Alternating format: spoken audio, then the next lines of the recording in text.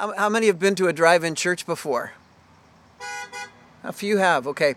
I understand there's a drive-in church at Daytona Beach. The weather's a little better there normally, but nice to have you here. As we were thinking about what to call this service, didn't know whether to call it Bubble Car Church, Church in the Car Bubbles, or Bubble Guppy Church, or I don't know, Church on the Lot. We decided that Church on the Lot might be the most appropriate. Speaking of Church on the Lot, we have some really exciting news to let you know. We are ready to get going on upgrading completing the upgrade of the outside exterior of the property here, and that means repaving the west side here, repaving the gravel lot, and we're excited about getting going on that because this is a first impressions, right? The outside of our property is the first impression that everyone gets of the ministry and, quite frankly, of our Lord and what we think of Him. And so it's really time to make sure that we complete our Great Discipleship Expectations renovations that we've been doing, the inside, as you know, the roof and the seating and all of that. And we did some of the parking lot before, but now we're ready to get going on the rest of it. So I have no real details for you yet because we don't have any, but we're getting them right away. And as soon as we do, we'll make sure that you have all the details of what's going to take place. But we think this is a great time to do that as well.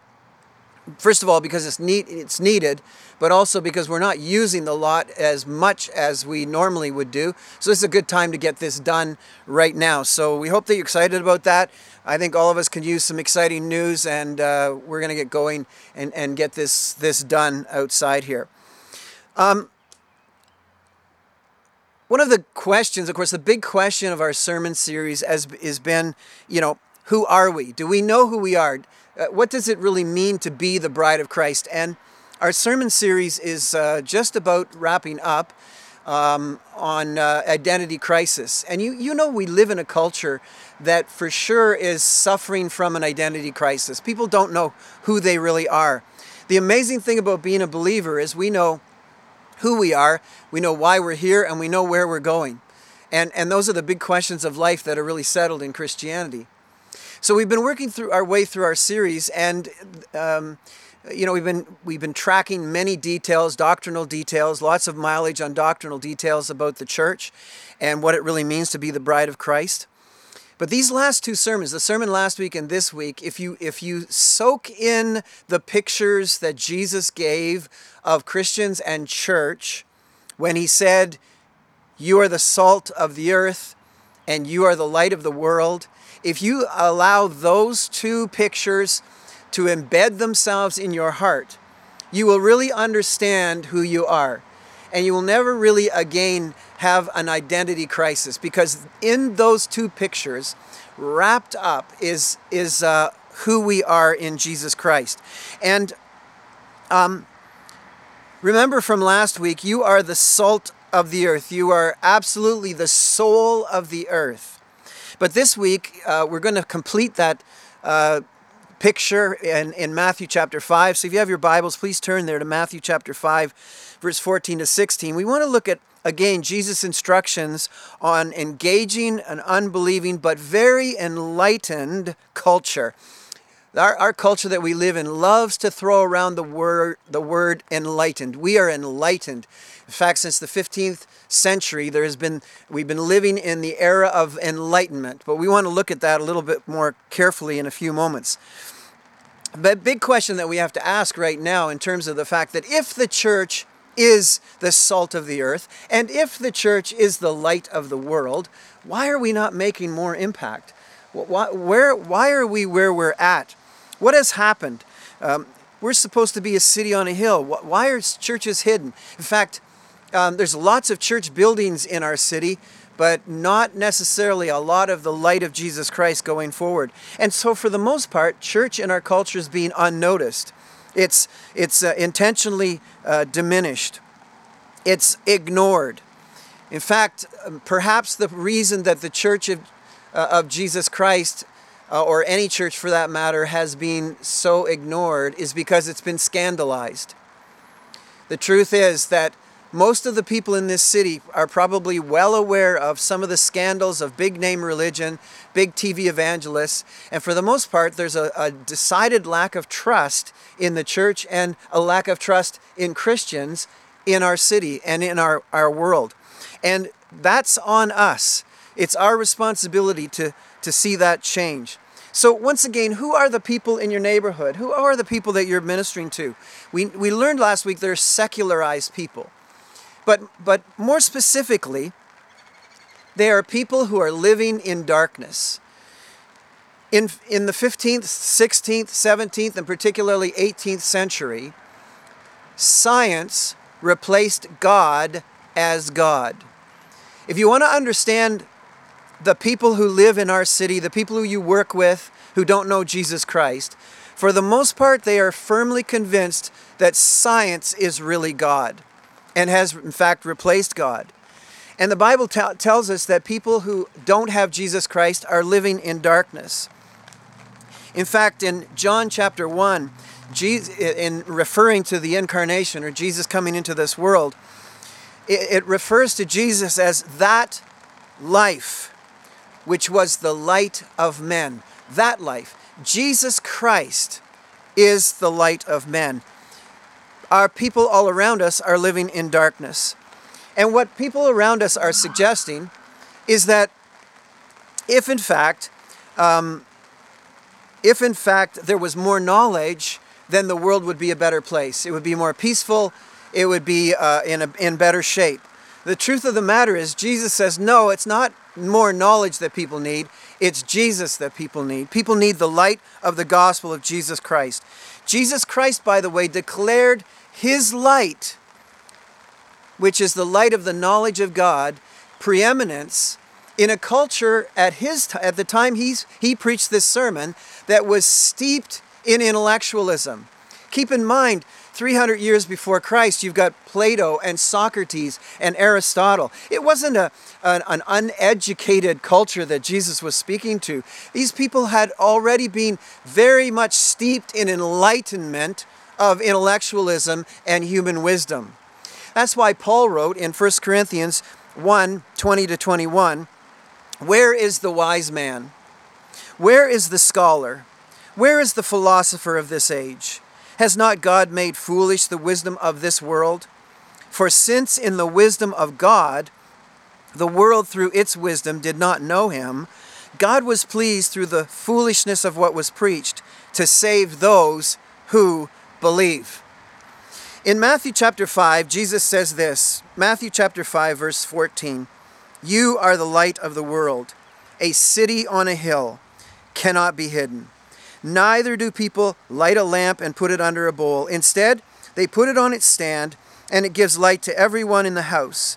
In the same way, let your light shine before men, that they may see your good deeds and praise your Father in heaven." So where is the church going then? Jesus tells us we're the light of the cosmos. We're the light of this world's system. We bring attention to Jesus Christ. That's our mission. Where is the church going? As we discovered last week, the church is called by God to global service. We are not to bring negative attention to ourselves, but we are to bring praise to the living God. That's our role. That's our mission. Now keep in mind, as Jesus was delivering this sermon, the audience sitting in front of him was his disciples, particularly. Of course, there was a great multitude, but he was specifically talking to his disciples. And his disciples standing in front of him were tax gatherers, fishermen, tradesmen. They were the common men of the time. And Jesus is looking at them at the time and saying to them, "You're the bright lights of the world." Not all of these wise people around or all of these intellectuals who so intimidate you. No. You are the bright lights of this world. And you know more about life than all the wise guys who don't have the mind of Christ, the creator of this universe. So when he says you are the light of the world, what is Jesus actually telling us? What does light actually do? Well, first of all, light exposes the darkness and those things that belong to the darkness. So, beloved, be bright lights for Jesus Christ. That's what we are called to do. It says in the Word of God in Matthew 4:16, the people living in darkness have seen a great light, meaning Jesus Christ, that great light. And you all are reflections of that great light. Jesus has handed over the mission to us to be the light of the world, to represent His great light in this world. The people of this world living in darkness, they don't even recognize the light. They don't even recognize what is dark until the light shines on them. That's because the Bible says, are evil and like the things of darkness the way they are. But we are called to shine that light on their lives, that they might see a difference by how we live. Our goodness should make them ashamed of their badness. Not by being rude, of course, to them, but simply by living the light of Jesus Christ, that they might notice. The light of God's truth that brings light upon their darkness. So light, first of all, exposes the darkness, so be bright lights. But secondly, light explains the cause of darkness. So be a warning light. Here's the thing. We are called to be a city on a hill that can be seen. And the early temple, of course, the temple of Jerusalem, which was clad with bright white limestone and also inlaid with gold. When the sun shone upon the temple on the hill of Jerusalem, the people could see it from all around, and it was reflecting the glory of God. We are called to be that city on the hill, whereby the sun, Jesus Christ, shines on us, and all can see the reflection of His glory in us. We are called to explain the cause of darkness. Keep in mind that our culture senses that there is darkness all around. Our culture senses this. They sense that there is injustice. They sense that there is racism. They sense that there is poverty. But they don't know what to do about it, because they don't know the cause of injustice, and they don't know the cause of poverty, and they don't really know the cause of racism. But we do know the cause, because we know Jesus Christ. Every effect has a cause. And if you don't know what the cause of that effect is, you don't have any way of changing the effect. But we know the cause of every effect. We know that man's hearts, the Word of God tells us that the cause of injustice, the cause of poverty, the cause of racism is because of the evilness in man's hearts. We know the cause. And the Word of God says that that life was the light of men. The effect will be changed only when people embrace that life, meaning the life of Jesus Christ. John 1 verse 4. Without the life of Christ, there is no light on anything. Men love darkness because there is something very, very wrong in their lives. And that has to change. And the only way that can change is if the light of the gospel of Jesus Christ shines on a heart. So our ongoing active presence here in Oshawa, here in the Durham region, here on this hill at the corner of Roslyn and Ritson, here we gathered today on this hill to demonstrate to everyone who drives by or lives around us that there is a light of the gospel of Jesus Christ, and it is available. And unless people are born again, they cannot enter the kingdom of God. Keep in mind that people of this world were made by God, and they were made for God.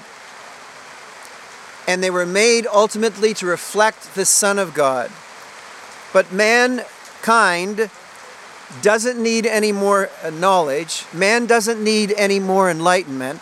What man needs is a new nature. And we are offered that new nature through Jesus Christ.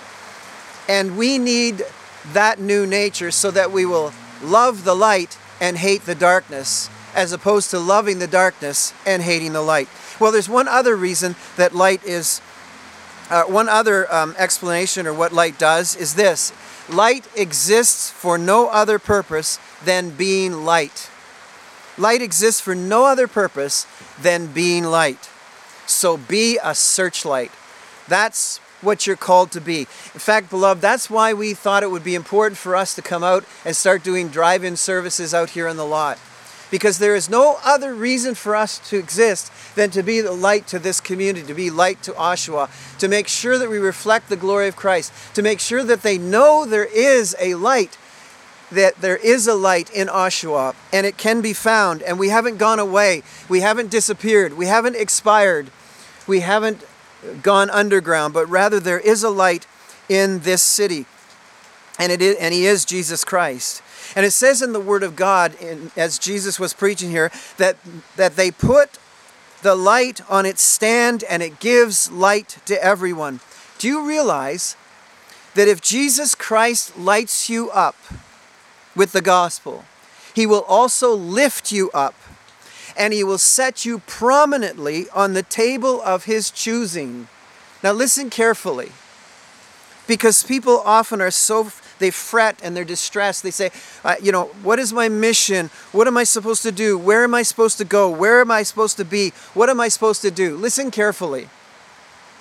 When Jesus Christ moves into your life, brings the gospel into your life, brings the Holy Spirit into your life, and you become the light of the world, He lights you up. He lifts you up. It's not your role to do that.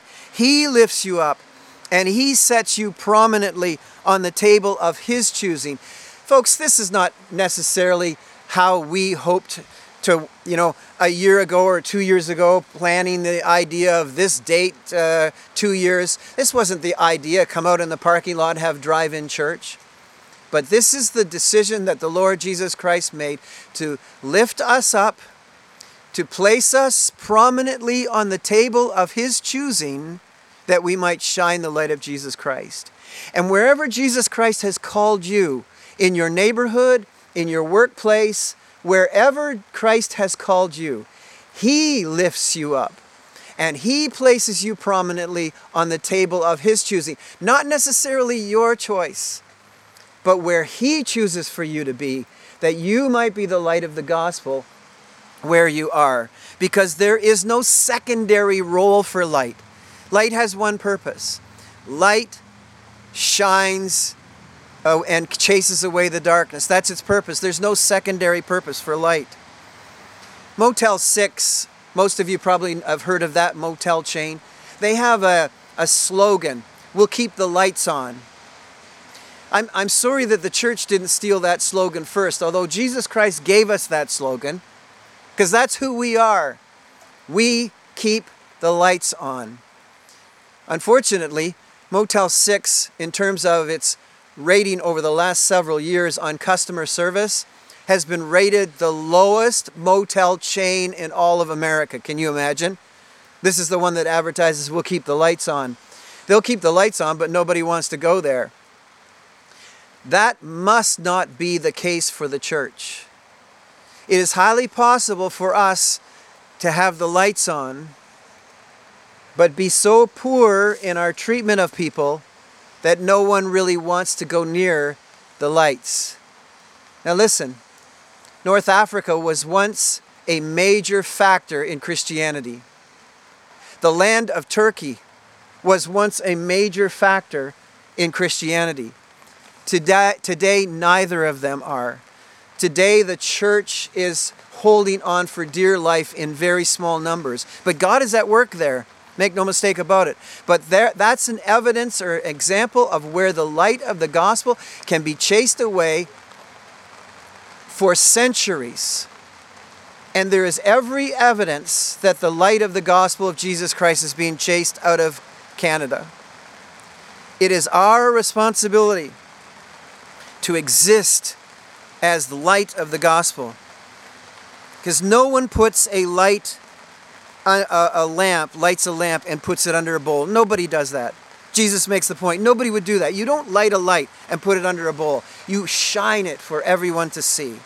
So, how do we wrap this up? How does the church or the Christian let their light shine? What do we do? How do our good deeds happen? How do we make this happen? Keep in mind, when Jesus was talking about a light and lighting a light, he wasn't talking about flicking on a switch, electric switch. He was talking about a lamp and lighting that lamp. And in order to light a lamp, that lamp has to have oil in it. So how is it that we can make sure that we shine our light? We need to make sure that we keep the lamp full of oil, that we keep our lamp full of oil. Now, when Jesus Christ saved you, he gave you the Holy Spirit, that the life of Christ might live through you by the power and presence of the Holy Spirit in you. So here's the deal. We are light only because Jesus is light. And the Holy Spirit, therefore, is the essential oil of the Christian life.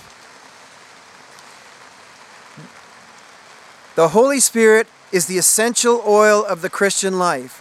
The life of Christ is being lived out through the power and work of the Holy Spirit in our lives. You were called to salvation through Jesus Christ. But he didn't call you one time. He calls you every day.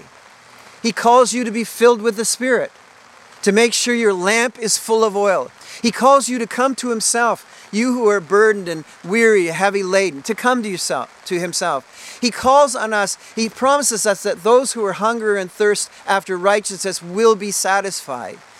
Christ is constantly calling us that we might be filled with the oil of the Holy Spirit, that our lamps might be full of oil, so that we shine for Jesus Christ. What does that mean? Daily communion in God's Word, in prayer, in meditation on God's Word. There's no shortcut to being full of the Spirit of God and shining for Jesus Christ. There's no shortcut to that. But not only that do we need to keep our lamp full of oil, but we need to keep the wick trimmed. Those who had oil lamps, if the wick got too long, it would start to smoke. And a smoking wick was not efficiently giving light. It is important for us as Christians to realize that there are times when our behavior and our character is not matching the behavior and character of a believer from the Scriptures. And so the Lord has to come and trim our lives. We need to be careful. If we find ourselves actually mimicking the attitude and behavior of people who are in darkness, we know that our wick needs to be trimmed. Our wick is smoking. Listen, beloved, we need to have light and we need to have heat, but we can't have a smoking wick. That will damage the Lord's reputation in our lives. So keep your lamp full of oil and keep the wick trimmed. Finally, what does your good works mean? Because Jesus said, in the same way, let your light shine before men, that they may see your good works. Well, there are many good things. Christians aren't the only people who do good things. Lots of people are doing good things. But Jesus is talking about specific good deeds, your good deeds, the kind that you do, the kind that Christians do. And they're a particular good. He used a particular word here for good. The word that he could have used two different words for good because the original language has two different words. But the word that he chose to use here means not only good in essence, but good in how it looks as well, in its form. Not only something that is good, but in the way that you do it is good as well. You see, there's a right way and a wrong way to do good. Jesus spoke further in Matthew chapter 6, verse 1 and said, be careful not to do your acts of righteousness before men to be seen by them. If you do, you will have no reward from your Father in heaven.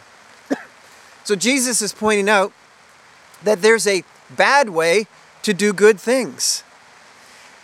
This that Jesus is calling us to do has a particular look to it, so that God will be praised. This is important for us right now, because there's a lot of divergence in how to do things and how we should be representing Jesus, and some are doing this and some are doing that. Keep in mind the words of Jesus. Make sure that your good works, the works that you're doing that are good, bring praise to God. Because it's possible that you can do good things that don't bring praise to God. How? Be different than what the lost world expects. What does the lost world expect? Having been disappointed by the major ministry meltdowns around our world, the world expects that we're probably just hypocrites like everybody else. The world expects that we're just putting on a big show here. That we're just trying to get some sort of accolades for ourselves. We absolutely must do our good works differently than that. Our good works need to come from modesty and mercy, not hypocrisy and showmanship. If you look at the list that Jesus has listed just before he says this, earlier in Matthew chapter 5, he uses words like humble, broken, gentle, craving righteousness, merciful, pure, peacemakers. That's how Jesus is defining your good works, with that behavior. Because Jesus' goal for us in being lights that are shining is to demonstrate that God is more important than they ever imagined or ever understood. So that people are impressed with God, not impressed with us. So that people are impressed with God. And so that our behavior unveils for the world the glory of God and the greatness of Jesus Christ. Our job isn't to fix the world, that's God's job. Our job isn't to save the world, that's God's job. Our job isn't to make things right, that's God's job. Our job is to be the light of the world, to shine and reflect the glory of Jesus Christ in our lives. We are God's testimonials of the worthiness of his salvation. God uses our lives, whatever table he places us on, God uses our lives to demonstrate to people the worthiness of his salvation. So that he can point to people and say, look there, look at that person. That could be you. You could be living a life of satisfaction. You could be living a life perfectly satisfied in the Lord Jesus Christ. That could be you. Because God wants all people in the world to worship him. Does my life contribute to that? That's the big question. Does my life contribute to God's desire that everyone would come to faith and worship him? If you or I are really representing Jesus, would anybody like him? If people are judging Jesus by our lives, would anybody like him as they watch us? Keep in mind that Jesus wasn't crucified for being unlikable. He was crucified because he was becoming too popular. And the powers that be at the time were afraid of losing their position in life. So they trumped up charges to crucify him. There are a lot of things not to like about the moment we find ourselves in. A lot of things. There are a lot of frustrations you have, I'm sure, right now. There are a lot of things you don't like. There are a lot of things not even close to the way you planned them. You are the light of the world. You are a city on a hill. You are a lamp shining not under a bowl. you are demonstrating the glory of Jesus Christ. My question to you is, let's make sure, my statement to you is, let's make sure that we don't make Jesus look bad while we call out things around us that are bad. There are many things that are bad around us, but it matters how we live out our good works. It matters that we might bring glory and honor to Jesus Christ. You are the light of the cosmos, the very light of in the systems of this world. And all the rest of the world is living in darkness. And Jesus' goal for us as light is that people in darkness might praise our Father in heaven.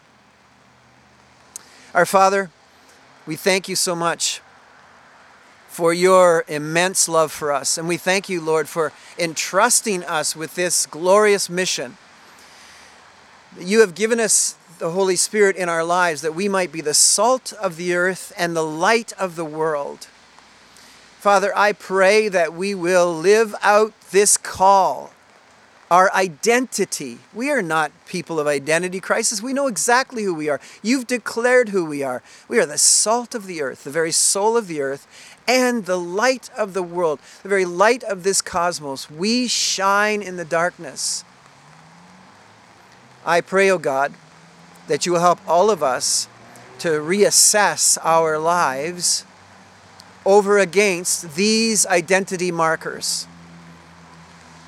And that you might strengthen us, Lord, because you haven't asked us to become this. You have stated that we are this. You have made us light and you have made us salt. So may we truly be what you've called us to be, I pray, in Jesus' name and for his sake. Amen.